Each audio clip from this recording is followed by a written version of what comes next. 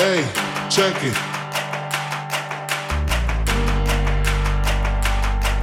Hey, check it. Put the place up.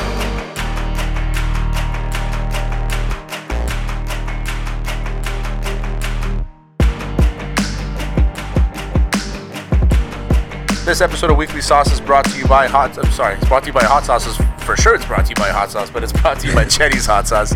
Visit chettyshotsauce.ca and use the promo code HOTSAUCE25 for 25% off the entire site. They have the best sauce, Carolina Reaper, not Grim Reaper like I said last week, Alex. They got lime, pineapple, mango, garlic, all kinds of hot sauce. It's really good. I use it on everything, eggs, pasta, whatever you name it, I'm throwing it on there. That's chettyshotsauce.ca, HOTSAUCE25 for 25% off the entire site. This is Weekly Sauce episode 25, quarter century. My name is Terry Tam. As usual, I'm joined by my colleague and intern, I guess, co-host, whatever you want to call him. He does everything. Is Alex, the intern. How's it going, buddy? I'm doing pretty good, man. It's a pretty good day today. It's Veterans Day, and I'd like to send a shout out to Habs Unfiltered because we're friendly with them on Twitter and stuff. So shout out to them. They're all military dudes. So that's it. Go out, get your poppies, support your Veterans Day. Don't do it the way Don Cherry did last year. But we are joined, especially very special this week. Very special guest. Sorry, we got Andrew from Habs Inside Out. How's it going, buddy? I'm going pretty good. It's Habs eyes on the prize. Oh, my bad. I'm not on the payroll of the Gazette just yet. Not yet. My bad. Eyes on the prize for Andrew. I think it's like the fourth week in a row, not including that 1 week we did the UFC, Alex, where we're talking Habs. So we're happy to have Andrew on. I know you and I have been. We always send each other his tweets and stuff like that, and so we're happy to have him on. It's going to be Habs heavy, so if you're a Habs fan, enjoy. If not, enjoy the shit talking. Andrew, I wanted to get your opinion on a few things. Pick your brain. So much happened this offseason with the Habs. I mean, it was great. I mean, we actually saw some life, from the front office finally. But the thing about the Habs fans is that they always tend to kind of oversell their team. What's your expectations of the Habs in the next 5 years? Pipe dream, realistic, not realistic? What is it? Okay, so we're going to do a 5-year projection here. Now, I'm going to rewind it a little bit before I go into 5 years forward. I'm going to go about 2 years back. We know the previous offseason, so the offseason between 18-19 and 19-20, there wasn't much change in Montreal's lineup. They did very little changes. And if you're going to talk about expectations of the people, I think we saw a bit of an unrealistic expectation at the beginning of the season when people thought that Montreal would be more competitive than they were the year before with the exact same roster. My prediction at the beginning of the season of 2019-20 is that they were going to be roughly in the same spot where they were the previous year, which is not a playoff contender. And they weren't. They're on the bubble, let's say, but they were not a playoff team. Then obviously the pandemic happened, things slowed down. The return to play was organized, and Montreal got into the play-in round, and then won the play-in round and got into the playoffs. If it wasn't for that, they would have not had that extra round or two to kind of let their youngsters develop and kind of give them an opportunity. I think anyone who thought that Montreal would be different last year probably oversold their team, like you said. Obviously, Montreal is very passionate fans. The fans are very passionate about their team. They love their team. They love looking into every detail of their team to the nth degree. What I think perhaps they lack in general, and not a fault of theirs because not everyone has the time, but it's also understanding the depth of all the other teams that they're facing. I was able, and I'm just as guilty. I'm not an expert on all the 29, 30 other teams in the NHL, but I knew that if Montreal didn't make significant changes in the offseason, that there would have been some difficulties, and there were those difficulties. Now, in this offseason, we saw some significant turnaround in the roster. They've added Toffoli, they added Josh Anderson, they added Jake Allen, who else? Joel Edmondson. So they addressed some significant problems that they had in their roster for multiple years. Obviously, having a backup behind Carey Price was number one priority, and that was the first deal that Marc Bergevin did. There was no way that Carey Price can play the 70, practically 70 games per season and be expected to perform in the playoffs. That's no longer how the NHL works. You want your two goalie tandem to kind of get you through the regular season, to make sure your starter is fresh for the playoffs. That was addressed. They addressed the defense that's been questionable ever since Andrei Markov left. Now they have Weber and Petrie nailed down, but they also got Joel Edmondson, and it seems like a much more solid defense now, with the interesting question mark being Alexander Romanov. People have talked him up quite a lot, and I'll just caution people to say, hey, he's going to be a rookie. He's going to make his mistakes. He's going to have his scratches. He's not going to be your top pairing defenseman right off the bat. So back to the topic of overselling your players, take it easy on Romanov. Give him a chance to kind of grow into the role. So I think with the changes that Montreal made, there's obviously some momentum, something we haven't seen in a couple of years. Several years ago, the owner and president of the team, Jeff Molson, had a choice to make. Does he fire Marc Bergevin, or does he allow him to go through this reset? He went through this reset, and I think we have seen a much better general manager since 2018 than we did prior to that. Marc Bergevin started in 2012 as a rookie general manager, and had a couple of good years in there. Made some good trades, got rid of some deadweight players, but then kind of somewhere around 2017 he tilted.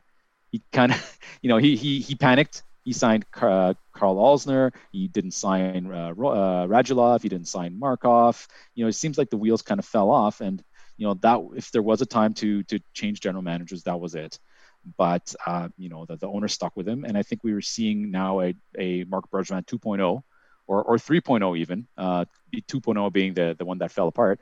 3.0 is it now a seasoned general manager who knows the playing field. He knows the direction that the league is going in and how the play is going and everything. He always seemed to be in a position where he reacted to trends rather than predicted trends. And now I think we're seeing a Marc Bergevin who is much more trend-setting and much more confident and much more experienced. So I think the future going ahead for the Montreal Canadiens is very bright, much brighter than it was. Are they a top team in the division? I wouldn't say top team, but top 3 playoff team. I have very little concerns that they're not a playoff team at this point, given the changes they made. So Joey Alfieri was on last week from TSN, and he told us that he sees them finishing in the top 3 of the division at least. Would that be a playoff spot? I think it could be.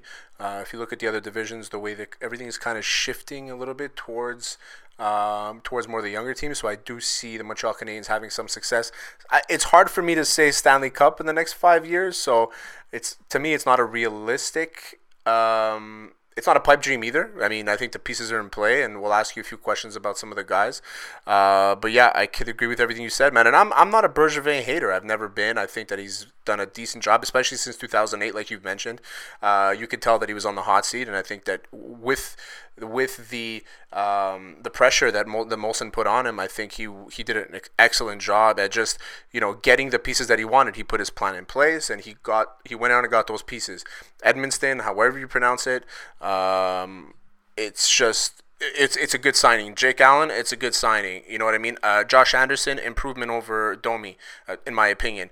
We got Kotkaniemi and Suzuki. It's the first time we don't have a problem at center in a really long time. So I like what he's done so far. Alex? I absolutely loved his additions. I do believe that he put us in a position to succeed. He added us size, which we lacked.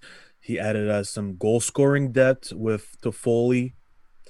Even Anderson can put pucks in the net, so which is a really good thing.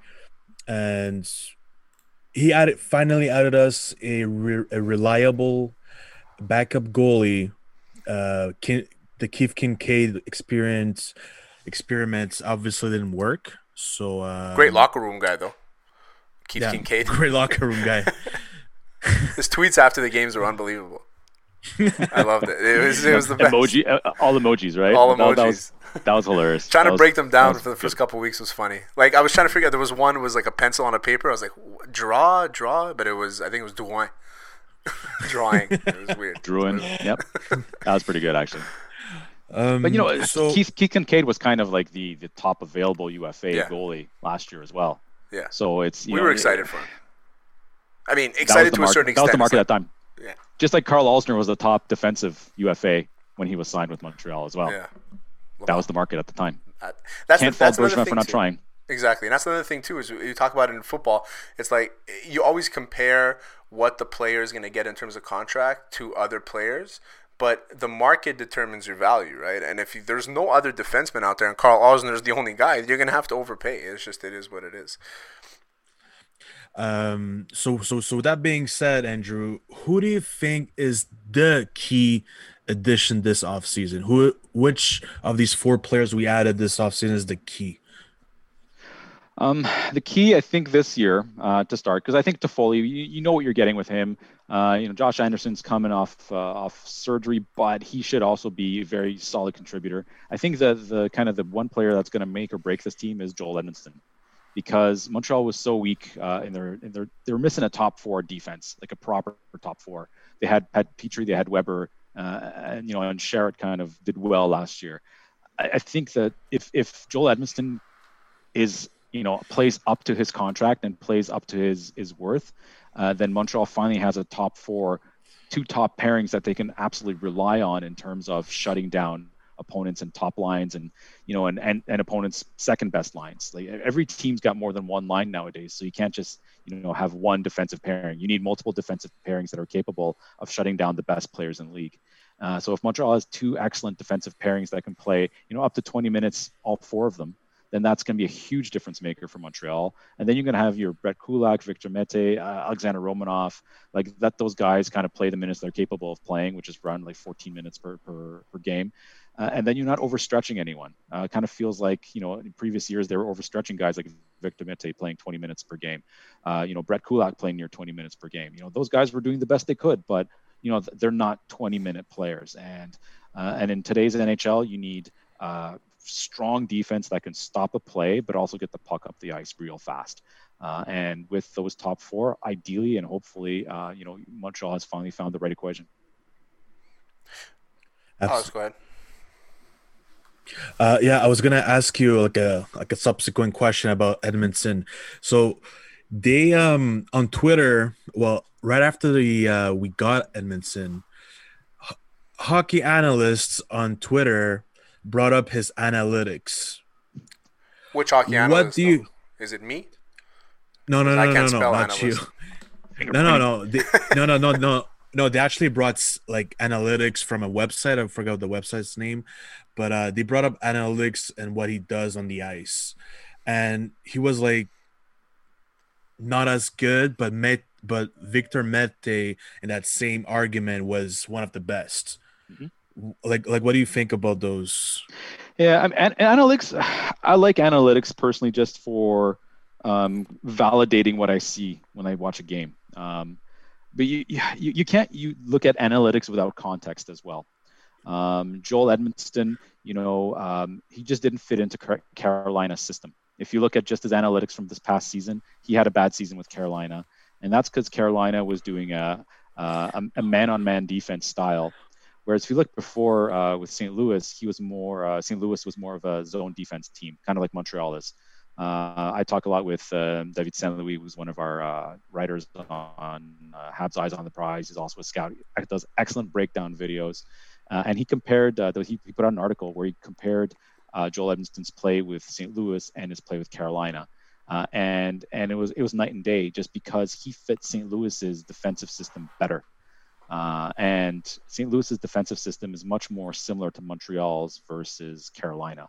So, if you look at the analytics, yes, he had a bad season, but if you look at the context of it, why did he have a bad season? It's possibly because he wasn't the right fit for the system that Carolina was trying to implement. And if we're lucky, then he can reproduce the kind of the numbers that he put up with St. Louis in terms of in a system that suits him more. I like Joel Edmondson. I mean, I especially after watching him in St. Louis. And yeah, that can happen sometimes where, a guy he wins a Stanley Cup, goes to another team, gets paid, whatever it is. And at this point, he's just kind of in the shuffle, maybe loses his footing a bit. We don't really know. So maybe just the change of scenery sometimes brings them right back into the groove. When it comes to analytics, I'm kind of the same way as you. Is like, if I see the player plays well enough and he does this specifically a certain way, and I'm not a hockey guru by any stretch of the imagination. I'm far from it. Never played hockey in my life. And I see it, I'm like, okay, this guy does this well, and then if the analytics prove that, then I trust the analytics. But if the analytics tell me otherwise, I don't know what to think about the analytics. And that's why everybody throws these sabermetrics and all these things out of there, but I don't know, these numbers go right over my head, Andrew. I mean, there's got to be nuance, right? You can't have just only eye test and ignore everything. You can't just look at stats and ignore watching the games. Like there's a happy middle ground when you deal with analytics of you find red flags in the numbers, but also you see stuff when you watch the game play. Things that are never things that coaches love out of defensemen, such as winning board battles, beating the forecheck, getting the puck up the ice, and how fast you get it up the ice, and how many touches do you get it out of the zone. Things like that aren't necessarily tracked by analytics either. So it comes, analytics are good just for seeing any potential red flags, but they're not the be all end all for understanding what makes a certain player valuable to a coach. In football, in baseball, I can understand analytics, how they can dominate your coaching decisions. But in hockey, I don't think it works. So with us speaking about stats, there's a player in the Habs organization that we sent to Finland, which is Kotkaniemi. I look at his stat sheet, and he put up his first point today, actually. But I haven't watched too much of him. Is it a concern that he's not producing much over there? Again, so this is where kind of analytics without context can be dangerous and drive opinion. From what I understand with the team that he's on, so Asat Pori, they're a bad team, and they're not a very deep team. They have a top line. And Jesperi Kotkaniemi is centering the second line. And even on the second line, you have wingers that are not necessarily talented scorers. So Kotkaniemi at the age of 20 is kind of put in a position where he's carrying his line. Now, we've seen how that went in Montreal when he was trying to carry a third line, a checking line, and he didn't have much success there either. So I'm not too concerned in the terms of him not putting up points. And I think if anything, it gives him valuable experience on being a centerman and what is it to be a leader on a line. I think that's what he's going to take out of this experience. And when he comes back to Montreal, they're going to pair him with much more talented wingers. And I think the results will be much different. Absolutely loved. Oh, sorry, go on. Absolutely loved what he did during the playoffs. By the way, he proved everybody wrong, and he just showed that he can be that center that we were always looking for. Mm-hmm. He's only 20 years old too, so exactly, long way to go. As to my point is that if anybody was looking at Kotkaniemi and trying to see after his first, he had a great rookie year. We saw it, we loved it, right? It's what we expected from the guy. We drafted him in the first round. His second year, everybody has sophomore slumps. It happens. Things change. The speed of the game, you're still adapting. He was working on his game a lot. I mean, it happens a lot, and it happens a lot more often than people realize. And people hating on the kid for so long, and then burying him on the line, and then burying him on the fourth line, and then dropping him in the minors. I don't know what benefit that was to him, and I think that the fact that they're looking at him and like, okay, go to Finland, stay loose, shake the rust off early so we can get you fresh for the season. I think that it speaks volumes for how much they trust him and what they want to develop with him, which leads to my next point. You spoke about Edmundston and the deep pairings and things like that. Where do you see Norlinder fitting in the Habs if he makes it? What kind of pairing would you see him lining up with? What do you think of him? I like what I'm hearing of Norlinder. I like some of the things I'm seeing from him. I'm not watching every game. I watched a game or two of his and some highlights along the way too. What I see is a very aggressive defenseman. He loves driving the puck up the ice. He loves driving to the net. He loves being kind of the fourth forward in the offensive zone. And that's going to be interesting to see whether Montreal is going to play that kind of aggressive offense when he's on the team. The last time we had an aggressive defenseman, was concern about his play, and his reputation took a bit of a hit, and he was traded out of town. It's got to be careful with those kind of defensemen because, like I said, the NHL's they're putting together two very solid defensive pairings that can shut down opposing teams. If you notice, they're not necessarily very offensively gifted. So that kind of tells me that Montreal won't be expecting the defense to drive the offense. Norlinder is kind of the odd man out in that formula. And if you want to look at Victor Mete, who's fantastic at getting the puck out of the zone and driving it up the ice, he does not contribute to the offense. He gets rid of the puck. He dumps it in. He lets the forwards do the work. So I'm thinking that Norlinder is going to have a lot of learning to do when he comes to North America, especially adapting from his current style to the Montreal Canadiens style. I'm not saying that he should stop doing it. I'm just saying that he should probably not try those fancy lacrosse spin moves from behind the net when he's on Montreal. I mean, if he wants to try it, but you're going to get destroyed. It'd be cool, but I don't know if Cole Julian's going to like it too much. It'd be a good soundbite. It'd be a good clip we can put on Hot Sauce Sports on the Instagram account. The Habs, I mean, it's interesting, Andrew, and I love you, and I love your perspective because it agrees with mine. It's probably the best. That's why you love it? Yeah, that's why I like it. I'm in, man. I mean, it's just like I'm a season ticket holder. I say it all the time, and I don't know what to do with my tickets. Last year, I had to give out a bunch, so for free. I mean, the Lightning. I say this all the time. The Lightning, I gave away for free, and the St. Louis Blues, I gave away for free. So the current Stanley Cup champ and Minnesota Wilds. I gave you the Minnesota Wild for free. There you go. So there, I gave Alex my tickets for free, and I don't give anything for free.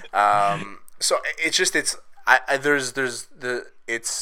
I'm excited. I'm excited because I know that there's a future there, and I think that they built the right way. The thing about Habs is they never went full reload and rebuild. They can't do it. The market doesn't allow it.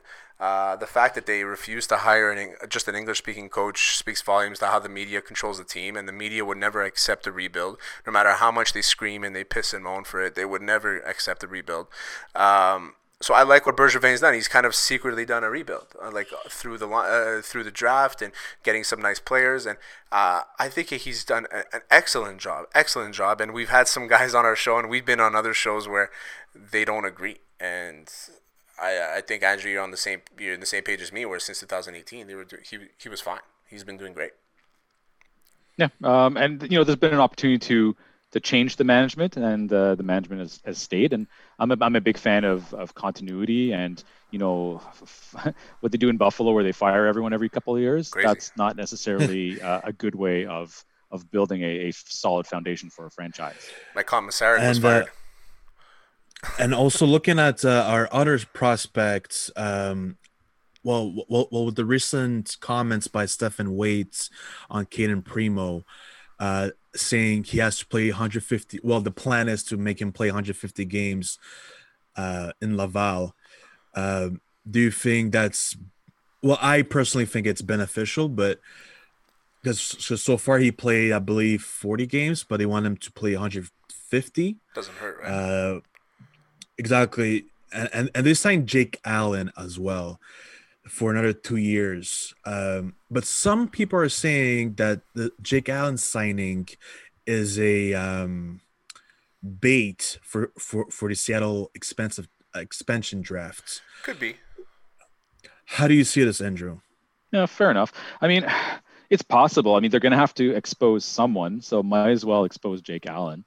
That they're not going to expose Carey Price. That's obvious.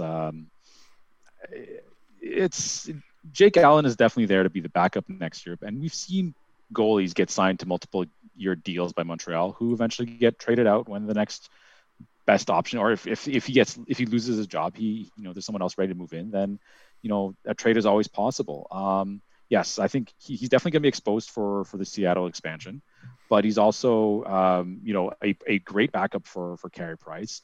And in terms of Caden Primo, very few players, let alone goalies, are NHL ready right away, right off the bat. I was surprised that they even let him play some games last year. To be honest, I think it's very dangerous to bring up a goalie in their rookie year because you can just shatter their confidence if they have one bad outing. If you look at someone like who was blown out in their first game, Foucault. Well, he never even made. Yeah, never made it. To the Just NHL, to say but, there was a lot of hype around that but game because he's from Montreal. there was a lot of hype around Foucault, and he was very mentally unprepared for the pros.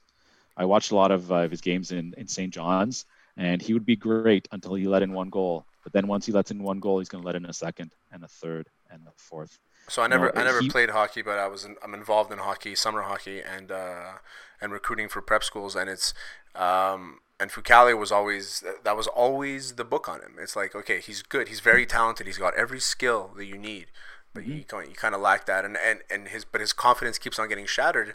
And the thing is that when he gets drafted a lot higher than he was expected to get drafted, I think it was in the second round we drafted him, is that people were saying a lot lower than what he was expected, because people were saying he was a first round pick. I think the book was out on him, and to your point, right? Yeah, I was even at a Brampton Beast game where he in the ECHL where he let in the first goal on the first shot, and you can just see the entire team just slump and going, that's it, that's game, because they knew that right off the bat on the first shot their goalie was out of it. That's nuts. There's some guys that it's very rare where you see a guy that's able to bounce back from even a bad first, bad second, then just third shut it down. We saw Carey Price do it a lot this year, actually, where he's had crazy periods to bring the team back, and that's what you need. For goalies, it's in the head, and I think Caden Primo has it. He just needs to fill up his body a bit, get a little bit more flexible, whatever the coaches tell him to do. Like I said, Montreal shouldn't rush him. They should not rush him. Let him play as much as he possibly can in Laval for as long as he possibly can. That's why they got Charlie Lindgren, because Stefan Waite said it himself. Charlie Lindgren's number 3. And that tells me that he's going to be back up in Laval, but he's also going to be the first call up if anything happens in Montreal. Right, he's a great job. It's the second best job in the world, than backup Patrick Mahomes, I think. Right? For real, backup Russell Wilson, you'll never have to play. You just make millions, and you just sit on Brady. the bench. Or Brady, or Curtis Painter for the Colts back in the day. I don't know if you're a football guy, Andrew. No, this is all going right over your head. I don't know these names. I know the teams. I play, but I don't watch. Okay. I'll leave you on this. Alex, do you have a question? No, he pretty much covered everything. So I'll leave you on a few questions, just quick answers. Who's going to lead the team in scoring this year? I think we're going to stick with Brendan Gallagher for that one. Okay. How many games does Carey Price play? Depends how many games there are in the season. I'm going to say he's going to play roughly 65% of the games. So if it's a 50 game season, he'll play 30. Okay. I think you and I are on the same page with a lot of things. Alex, you're fired. We're bringing in Andrew. You're done. I need somebody that agrees with me, not disagrees with me all the time. All right, Andrew, I appreciate you coming on, man. It was a pleasure. Hopefully we can do this again. I apologize for saying you work for the Gazette. It's an insult, and I apologize. I am disgusted. I'm never coming back on this show. That's Andrew Zadarnowski from Eyes on the Prize. I'm Terry Tam. That was the Alex the Intern. Again, this episode is brought to you by Chetty's Hot Sauce. Visit chettyshotsauce.ca and use Hot Sauce 25 for 25% off. That was it, boys. I appreciate it. Weekly Sauce, episode number 25. Peace.